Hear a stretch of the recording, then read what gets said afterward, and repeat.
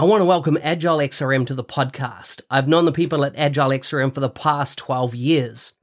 I've seen how their business process management tool can add massive value to complex organizational processes in sectors such as finance and government. If you have complex processes or a need for dialogues on the Power Platform or Dynamics 365, take a look at how this BPM tool can add value. You can find them at agilexrm.com or check out the show notes for more details.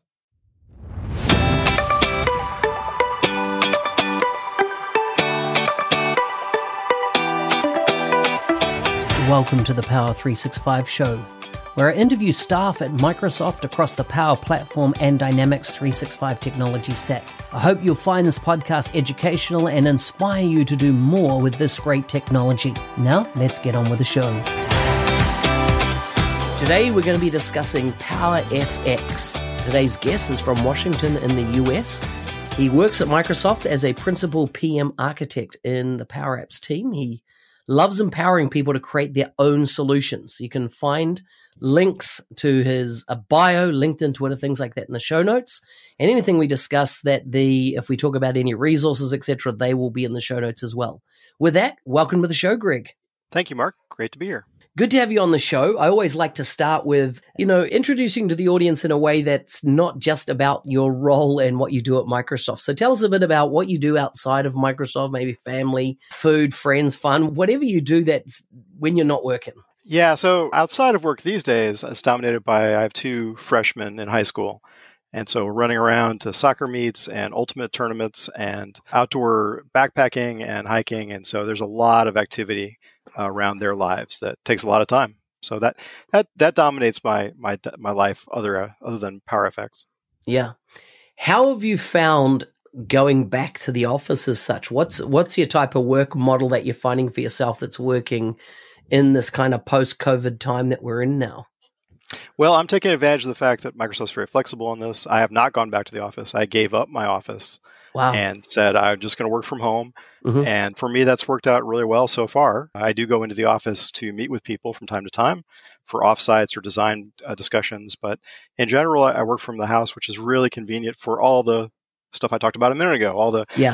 Being a soccer mom and driving the kids around and getting them to school and all that. It's difficult to see spending the time to commute into work. Yeah. When I could be just working or taking care of that and instead. I've found myself in the last 2 weeks, I've been, sick, had the flu, don't have COVID, but just have the flu. And it's funny that now, like I'm working and I've worked today, but if I had to go into an office, I wouldn't have gone in today because, you cough out in public these days, people are looking at you sideways, right? It's like a different world now, even though, I've validated time and time again, I don't have COVID. It's kind of like there's this, I don't know, a bit of a new social stigma and like people like, if you're sick, do not come near her. Like we don't want you at the office at all. But what I'm finding, I'm working anyhow. And so what would normally be a day in bed, trying to recover, I've had multiple customer meetings today, multiple engagements because we are remote. So it has allowed new paradigms of being able to work perhaps when one should be taking a rest maybe. Yeah, indeed. Tell me about your journey into Microsoft. How did you end up in this organization? What path did your career take to ultimately end up in what you're doing now? I've been at Microsoft a long time, coming up on 30 years. And I came into the company working on Fortran. Fortran Power Station was my first product. Wow. And that comes from my time at Hewlett-Packard where I worked on compilers for HPUX in one of their language labs.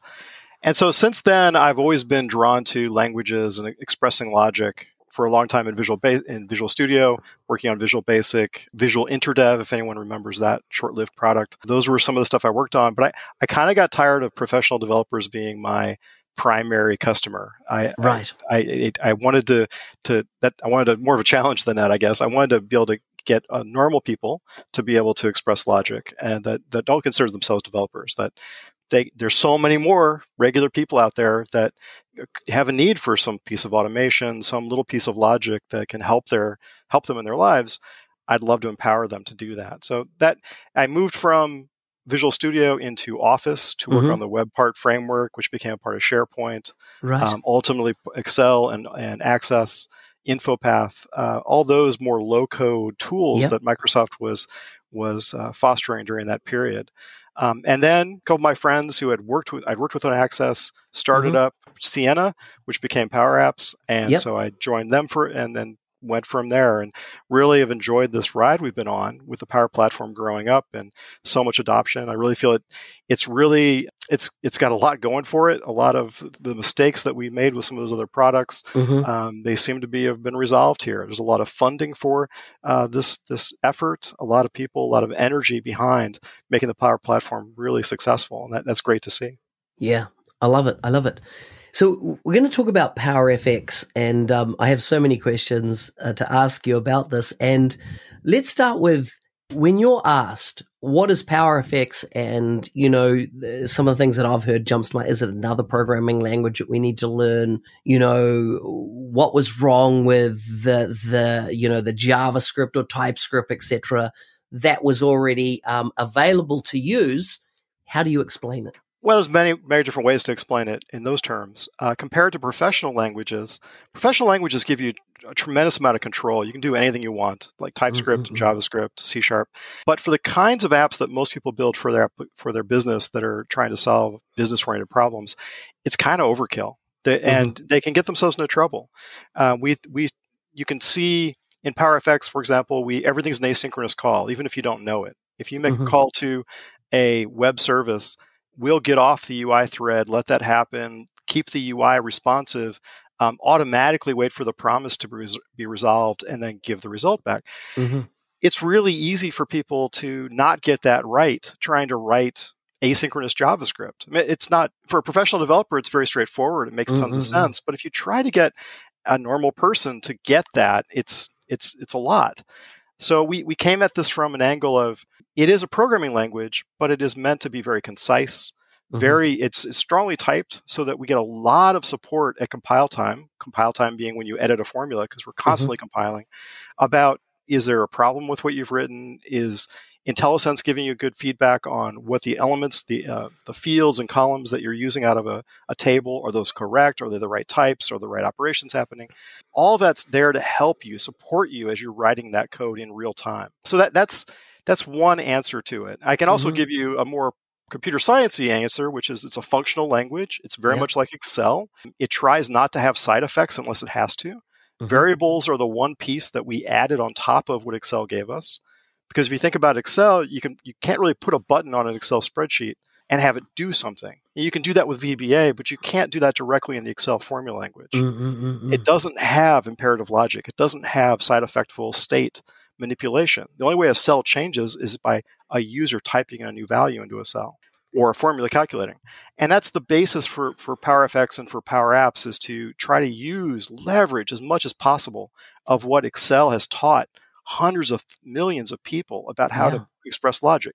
Take that knowledge and leverage as much as possible. Earlier on, I spoke to Anders Heilsberg, who's one of our technical fellows who did C# and did TypeScript. And he made a really important point to me. He's like, you never want to teach somebody something. You really want to leverage what they already know. Even if you don't like it, even if you would fix it, don't fix it. They already know it. It's not... That leverage of knowledge is so much more important than getting every little detail of the language exactly the way you might want it to be. Even if it's bad, go with it. And so that's what we try to do. It's interesting in that, you mentioned your experience with other low-code products, and really the mother of all low-code products is Excel. And it's been that tool that a beginner can start using it very quickly, maybe a simple calculation of, their grocery list or something like that. And then you've got pro devs that build full applications on it. And so Excel's an amazing tool, except for that it's highly portable to a degree, and that the data set can be lifted easily without the control or visibility of for compliance and things like that. Correct. So the lessons learned here, if you like, from Access, and I'm keen to explore a little bit on Access shortly, and Excel, how have you leveraged that knowledge, and that you started with a clean slate, right, and what you built here? Right. There were lots of lessons we've learned along the way. On the Access side, we were building Access web applications, which were recently retired. they had data macros, UI macros, ways of expressing logic which were low-code oriented. Mm-hmm. We learned a lot about how users don't understand how to deal with errors. They just don't even think errors are a thing. They're just not conscious of it. And so what we did with Access is we made everything transactional, everything wrapped in a transaction. If anything failed, it all failed. So the end user had the ability to roll that back as a whole. And so that helped us tremendously. Whereas Access with VBA that was running on the client, if there was a failure, VBA would just keep going unless you took some action. And it would corrupt your database. It would modify these tables, but not these other ones because there was a problem. And you get it into an inconsistent state. We need to protect and help our makers understand, or not even understand, just help them avoid those kind of pitfalls where they won't necessarily think about these problems that might crop up. We needed to do that for them and ensure that their apps are successful, even if they're not thinking like a professional developer who would think about errors. So in what's been built so far in PowerFX, what's the parity level with Excel, as in from, I can do a lot of things on any cell within Excel, apply different logic, etc. How does that compare to what we have with PowerFX? They have 400 plus functions, and we have maybe 150. So we're way behind on the function count. And that's beyond the core language of how the operators and the semantics of data types work. That's the biggest piece that needs to be shored up. The Excel team is also running ahead. They added the Lambda function recently, which allowed them to write user-defined functions in the formula language itself. They're using that to add reduce and map and other functional language concepts to Excel. Awesome stuff. And we've not had an opportunity to add that stuff ourselves yet, but we plan to. Right. So it's we're always trying to keep up. We are different than Excel because we do have this imperative logic element. In an application, you have buttons that need to do things. They need to submit a record to a database. So we have to think about that side of it as well. How do we manipulate and mutate state that Excel doesn't have to think about? But the core, my goal is that those UDFs that you can now write in Excel with the Lambda function, I would love to be at a place where that same function can be used verbatim in Power Apps as well. You can have a function library that's consistent and compatible between the two. And there are some differences in our language which will prevent that from, can be 100% true, 100% compatible. But I hope for the most part we can be compatible and you can write formulas and functions that can be interchanged between the two. Very cool. What's your telemetry telling you around adoption? How much has the ecosystem bought in, started using it? Is it what you expected? I assume there'll always be a ramp-up time on something like this. What, has it been a year, 2 years now it's been in market, PowerFX? PowerFX has been, so it's been about a year and a half since we announced it. Okay. Not even GA. So we announced it at one of the conferences early last year. We have been working to put it into Dataverse in the form of formula columns. It went into Power Apps as for commanding, so that you can write commands in a model-driven application that's written in PowerFX. Power Virtual Agents is got it in private preview right now, and will be going to public preview in GA towards the end of this year. And so and then we are also working with other teams like the Power Automate desktop team. It's early days, really, honestly. We are still working with these other teams. We're learning about their requirements and what we need to bring to the language. Of course, it's been in Canvas since day one. And so we've got many users there who already take advantage of and enjoy PowerFX. And so its use in model-driven, would that come up via Dataverse and how that would be present? Because you mentioned it was already you've put it into Dataverse. It's in Dataverse. So formula columns is the main way we're doing that, which we were already in Dataverse for Teams. We've been there for a while. We are in the process of bringing that to normal quote unquote Dataverse, where full Dataverse, where you're using the Power Apps portal to interact with it and you write your formulas. That's in process and will be coming it is being rolled out slowly as I speak. That's one exciting area, and it can ultimately replace calculated columns that are in Dataverse today that are run through workflows. Wow! And rollups eventually. It doesn't do rollups yet, but that's the vision of where we want to go with that. And that's really the first step on Dataverse. There's so much opportunity there to look at business rules, to look at PowerFX-based plugins, having server logic written in PowerFX that does what plugins do today. So there's a long road there. Lots of stuff we're exploring. Is the intention that it will work across all 5 of the tools in Power Platform? Eventually, yes. It'll take time to get there. But so even Power Pages, will you ultimately get there? Yeah, we're talking to them too, yes. So that we're actively talking with them. Power Automate is probably the biggest one there besides Power Apps. And that's going to take, we're having discussion with them too, but that's going to probably take longer. And we're using Power Automate Desktop as a precursor to that, learning from that experience before we go after Power Automate. If we compared Excel and PowerFX, is there anything that you can do in PowerFX that you can't do in Excel? Oh, lots of things. Lots of things. There's all the imperative logic, like writing back to a database, which Excel cannot do. But put all the imperative logic aside. We have things like a JSON function that allows you to create a JSON string out of concatenating other stuff together, building a data structure and putting it out there. Having records and tables nested together, that's something that Excel is working through. Structured data, but they're not quite there yet. We're definitely ahead there because we needed to be able to model what you get out of a database like SQL or Dataverse. So there's lots of stuff that, because we're an application development platform, we've been thinking about doing, which because they're not quite like that, don't. We're trying to stay as consistent as we can. Anytime we add something, I do have a conversation with the Excel team and say, have you thought about this? And we're thinking about this design. Like we just added string interpolation, something that they went, oh, that's interesting. Yeah, and we talked to their parser people and like, do you think you could add this to the parser in Excel? And like, yeah, we think we could. Not that they're going to do it anytime soon, but we want to make sure we're not getting ourselves into a corner where they couldn't add something if they wanted to in the future.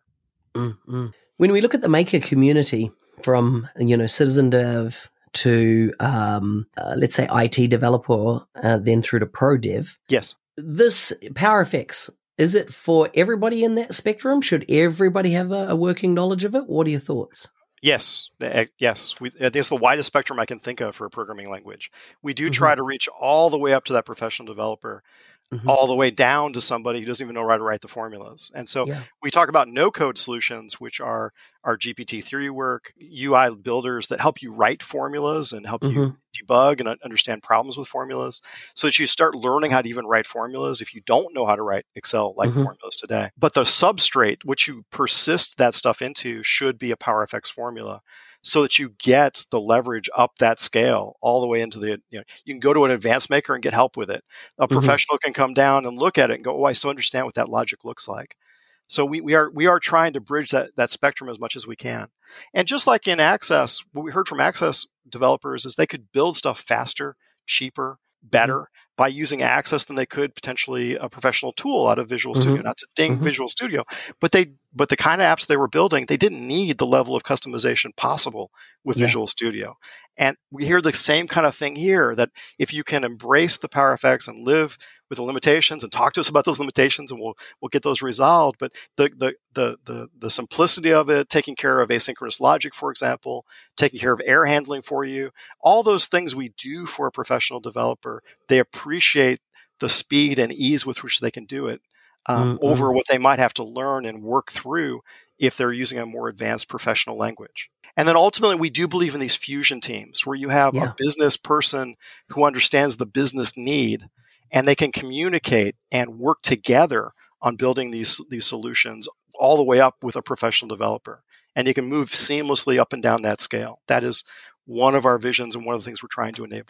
One of the things, across my career, I've often noticed in the various companies I've worked for, and this is probably pre my time being working with as a partner with Microsoft, is in any organization you go into, you will often find the Excel guru, right? They know how to do things in Guru and, in Excel. And they might have got to that point that they even started learning VB, but they're not developer-esque as per se a pro dev type experience. But they got there, they worked it out, they fumbled through. And, I worked in a bank for a period of time, and Excel was the main loan originating, calculating, everything tool, right? And every day you'd have to get the latest version because it had altered overnight, etc., by that team that did it. Do you see that PowerFX, that people will really future-proof their careers in a way by learning this and being that go-to person in their companies? Absolutely. Absolutely. especially because it's going to be spread so far and wide across the Power Platform that you can take that knowledge. I talked about leverage from Excel to Power Apps. We really want knowledge from Power Apps to Power Automate to Power Virtual Agents. If you learn this language and learn how to we're trying to keep the patterns consistent between how it's adopted in these different hosts as well. You learn how to do a thing in Power Apps, you automatically have a sense for how to do it in Power Automate and can be successful that much faster. So yes, absolutely. I see that happen. It's what jumps to mind is the consistency of M365 across all the apps. If you use one app, you know how the ribbon works. You know where things are. It's consistent. You mentioned GPT-3, and how much is that playing into what you're doing? Because, using AI this way to really enable people to not really understand the formula that they want to write, and yet, type in what they want to achieve, and then it goes away and does it. How much is that playing into what you're doing, how you're thinking, and how far do you reckon you can stretch that paradigm? Pretty far. It is early days for that as well. And we've only adopted it in Power Apps in a couple different places. There are plans to do more there. We're also working with the Pros team, which is the same team that works with Excel, to learn by example. The same technology in Excel where you have a table, you start typing a couple of characters in the next column, and it goes, oh, this is the transformation they want. We're also working with them to see how we can apply that to Power Apps as well. The formula bar that's in Power Apps, we are making that available to PVA and these other hosts as well. And we'd like to build that kind of functionality directly into the formula bar. So that, because the formula bar is really our UI for Power Effects. It's much richer just as a text box. It has got so much going on with IntelliSense and communications with the backend compiler, because we're incrementally compiling your formula all the time. Every character, we're taking a look at that thing, and is it proper, and what do we need to do with it? If nothing else, just for syntax coloring and for finding syntax errors as quickly as possible. So that piece, we're talking about enhancing it. Being able to put natural language queries in any of the PowerFX hosts where they're using that formula bar, and having that translate with GPT-3 into a formula that can be used and applied in that host. So there's a lot of runway there. I don't think we know yet how far it'll go and where it'll be useful. But as I say, it's early days. We're still learning and putting stuff out there and getting feedback on it, and and telemetry on how useful it has been. So exciting. It's a great time to be in this space.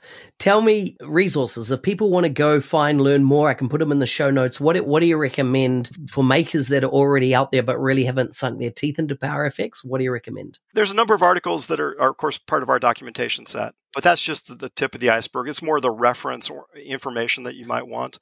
There's some articles about specifically what PowerFX is and how you might apply it, because we did open source this language. Anybody, it's not just for a Power Platform, anybody can pick this thing up and incorporate it into their product. And we have a couple of companies we're working with in that regard.